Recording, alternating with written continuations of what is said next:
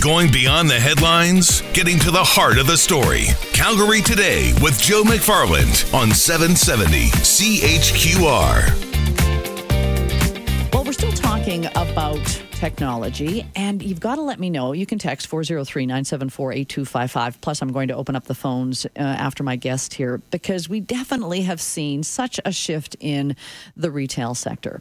I mean, obviously, we've seen whether it be the big box stores that have taken such competition from online options.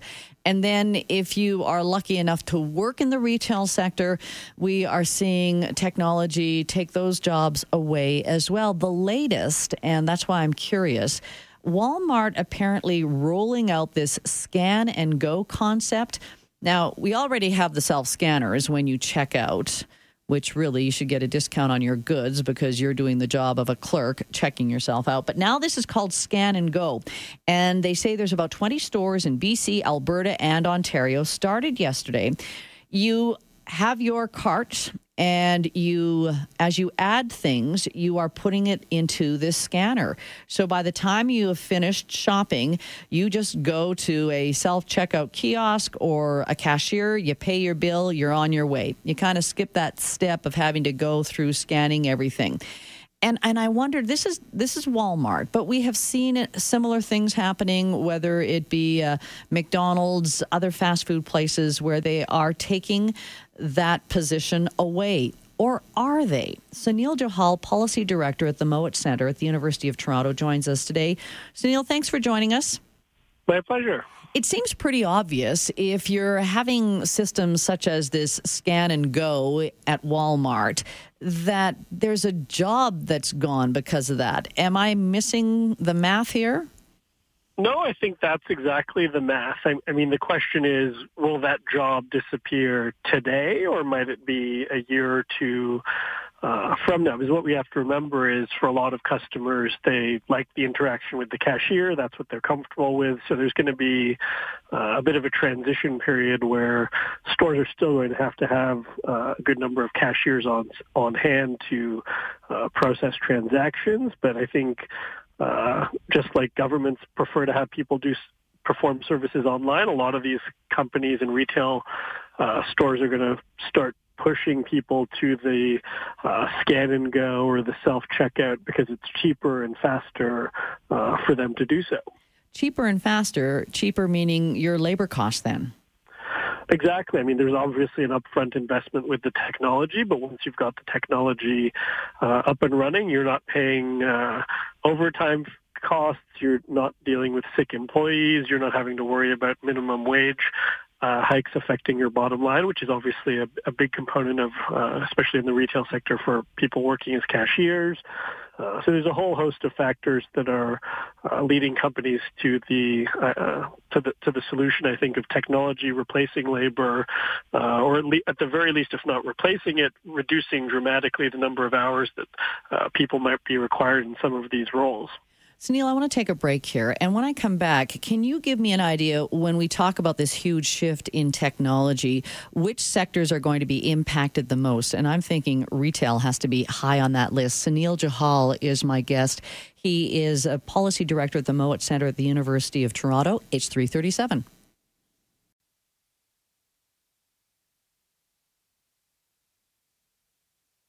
If it's important to you, it's important to us.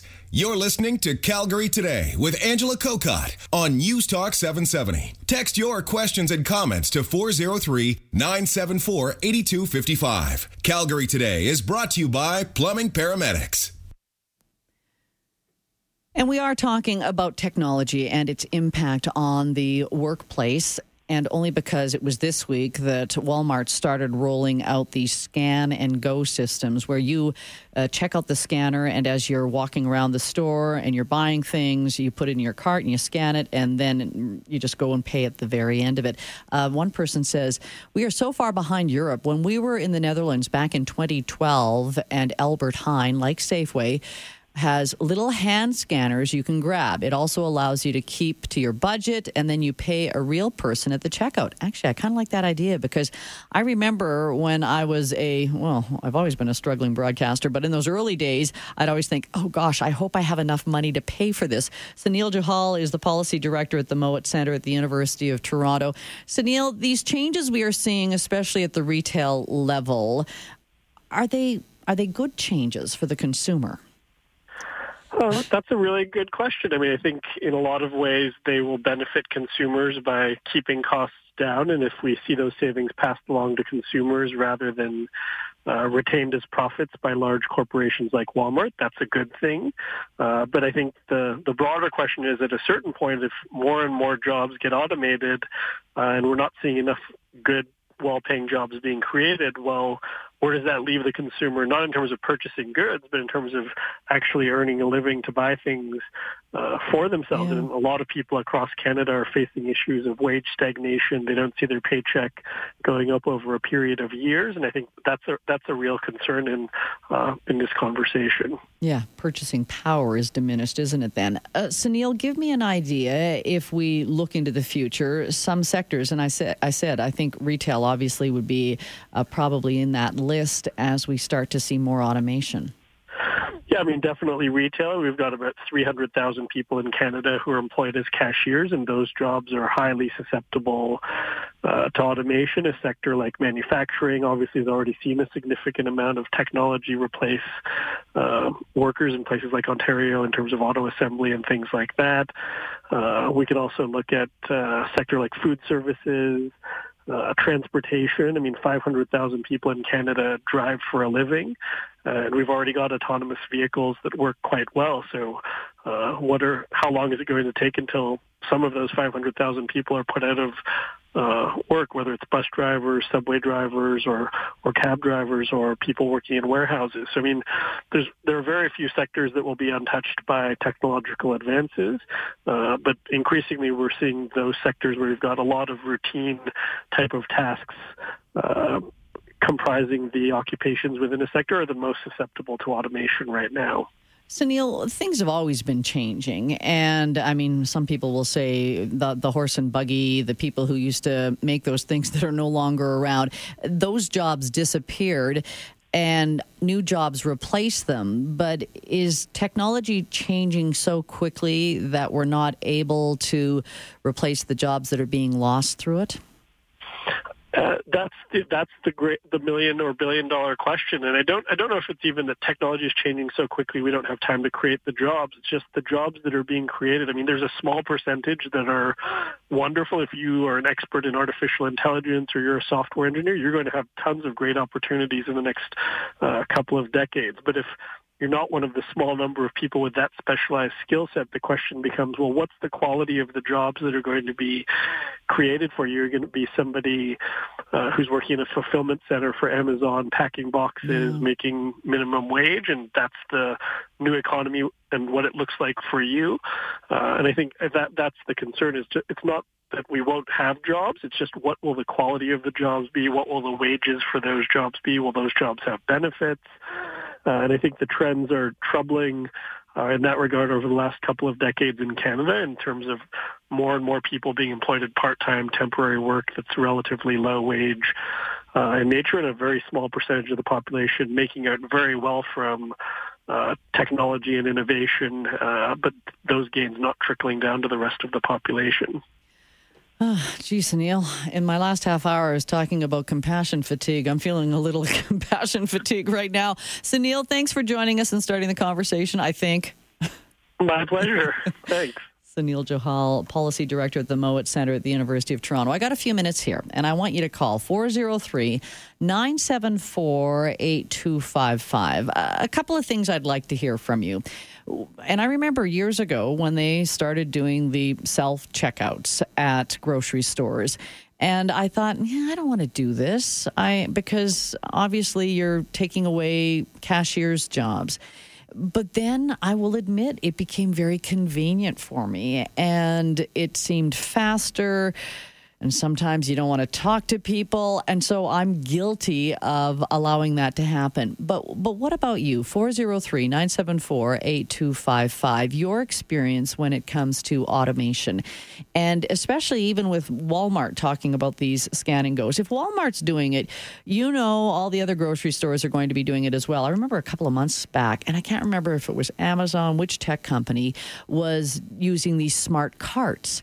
And so everything you put in your cart, because of the UPC, they were able to scan and figure out what your cost was. So it's almost the same thing. It appears this scan and go, you have to actually enter in what you're buying. But I'm curious what you think of these things. 403-974-8255, especially if, as Sunil is saying, we're going to see the impact on this down the road, and not that far down the road, with the loss of thousands of jobs in the retail sector. 403-974-8255. Your thoughts when it comes to the way automation is headed in our society. Hey, Jim. Hi. Hi. What are your thoughts? Well, I was in Vancouver quite a few years ago, back in the 90s, and Jim Pattison Group, who has the Overweighty and Save on Foods, he brought in a system that was like the scan it yourself system like that. And it was called Smart Mart. But what we found is that a lot of people would just grab their stuff, and they were supposed to take their till tape up and pay for it at the cashier. And many of those people were just walking straight out without stopping at the till there. And you know what? You're right. So the high incident of theft, I'm wondering, and I think the way it is right now, you're probably right. You've got to go on the customer's honor in this. But when I was mentioning about these smart carts where they can sense the UPC code, so they almost have figured out what your total bill is, and you can't, they'd probably lock the wheels of the cart or something so you can't even get out of the store. But and they had to end up doing that type of a thing because one of the biggest items that they were losing was actually the shopping carts themselves, which were worth about $400 a piece. And you're right. We've seen that now with shopping carts. Jim, a good point. And I even remember, I can't remember which grocery store, and this was in Saskatchewan, where you'd have your own grease markers and you were supposed to write the price down on the item. It didn't last very long. Let's squeeze in a few more phone calls here. Hi, Steve. Hi, I wanted to talk about the future of the grocery store and retail in general. I think the friction point when you're checking out has to do with queuing up in a line. Yeah. And so Amazon actually, about a year ago, developed a store that's in beta called Amazon Go. The principle is that you walk in, you put something into your cart or your basket, and you don't even have to check out. It has technology throughout the building that identifies what you're taking and collecting in your cart. Perfect, Steve. This is that smart cart I was talking about, and I'm glad you remembered. So it is Amazon, and they've already got your credit card or whatever, so you walk out and they've billed your credit card already. It links automatically to your profile. I think people think Amazon is prolific in the retail space, but really the majority of their business is server space, where they rent server space to other companies, and they give a stable server space. The concept with Amazon Go is going to be the same thing, where they're going to rent the technology and license it to other retailers. I liked your point, though, that friction point is at the lineup. And that's what people despise about shopping is, oh, my gosh, look at the lineups. But you're right. If the future is they've already figured it out, you just walk on out. You've paid for it somehow. Wow, what a future we have. Steve, thanks for raising that and reminding me exactly how that beta store is working right now. Let's squeeze in a few more phone calls here before I have to say goodbye. Hi, Ryan. Hey, how you doing? Doing well. What are your thoughts when it comes to all this automation? The self-checkouts are great. I just find 8 times out of 10, the thing doesn't recognize I put something in the bagging area, then it would like me to remove it, and now it would like me to wait for an attendant to come in and punch your code. It's so frustrating. I spend more time. I just go, you know what? I should have just got in line and had somebody else do this. It just ends up being me self-checking out with the assistance of with the person there anyway. Ryan, I'm glad you've walked in my shoes. I always think if I'm doing that self-checkout, I better have maybe 4 or 5 items. One time I made the mistake of doing a full grocery order. Oh my gosh. And I kept watching. Do you ever do that where you watch the guy in another line? I would have been behind that guy if I would have been patient, and he's already left the store. Yeah, Okay. you know, Jim Gaffigan, the comedian, had a great line about doing apple picking, and where he goes to check out and he says, "So how much do I owe you for working for you for free?" I love it. Ryan, thanks. And I do like Jim Gaffigan, 403-974-8255. Someone says, I hate this way of thinking. If we lose these jobs, it means more people not working, which means they can't afford basics. I really don't like where technology is taking us. Will the rich just become, will become rich against the poor? Chad, I agree. I mean, it is kind of frightening when you start to look at what the future is going to look like, but it's been sort of insidious slowly. Hello, Shirley. Hi, how are you, Angela? I'm doing well. What are your thoughts when it comes to all this automation? Well, I have used the checkouts, the self-checkouts. I'm not in favor of it because it takes away a job. Yeah. And it was very, very sweetly put by a good friend of mine who's wonderfully British and lived in Fort McMurray in its heyday and shopped at Safeway all the time. And the manager, knowing her, was trying to save her some time and said, you could use the self-checkout. And she very sweetly said to him, honey, if I wanted to work at Safeway, I'd bring in my resume. And, you know, that's the way I feel about it, too. So well, and we need the jobs. You're right. We need the jobs. And I used to think if I'm doing the self-checkout, I should get a 10% discount on these groceries. Shirley, thanks. And I loved your accent as well. Someone here says, I was laid off for 19 months, went to many seminars, listened to speakers like the Calgary Economic Development or politicians. All they talk about is retraining. But then when pressed, they really haven't thought out what retraining is going to look like. Thanks for sharing that text. And you know what? You get the last text of the day. We've got news coming up next.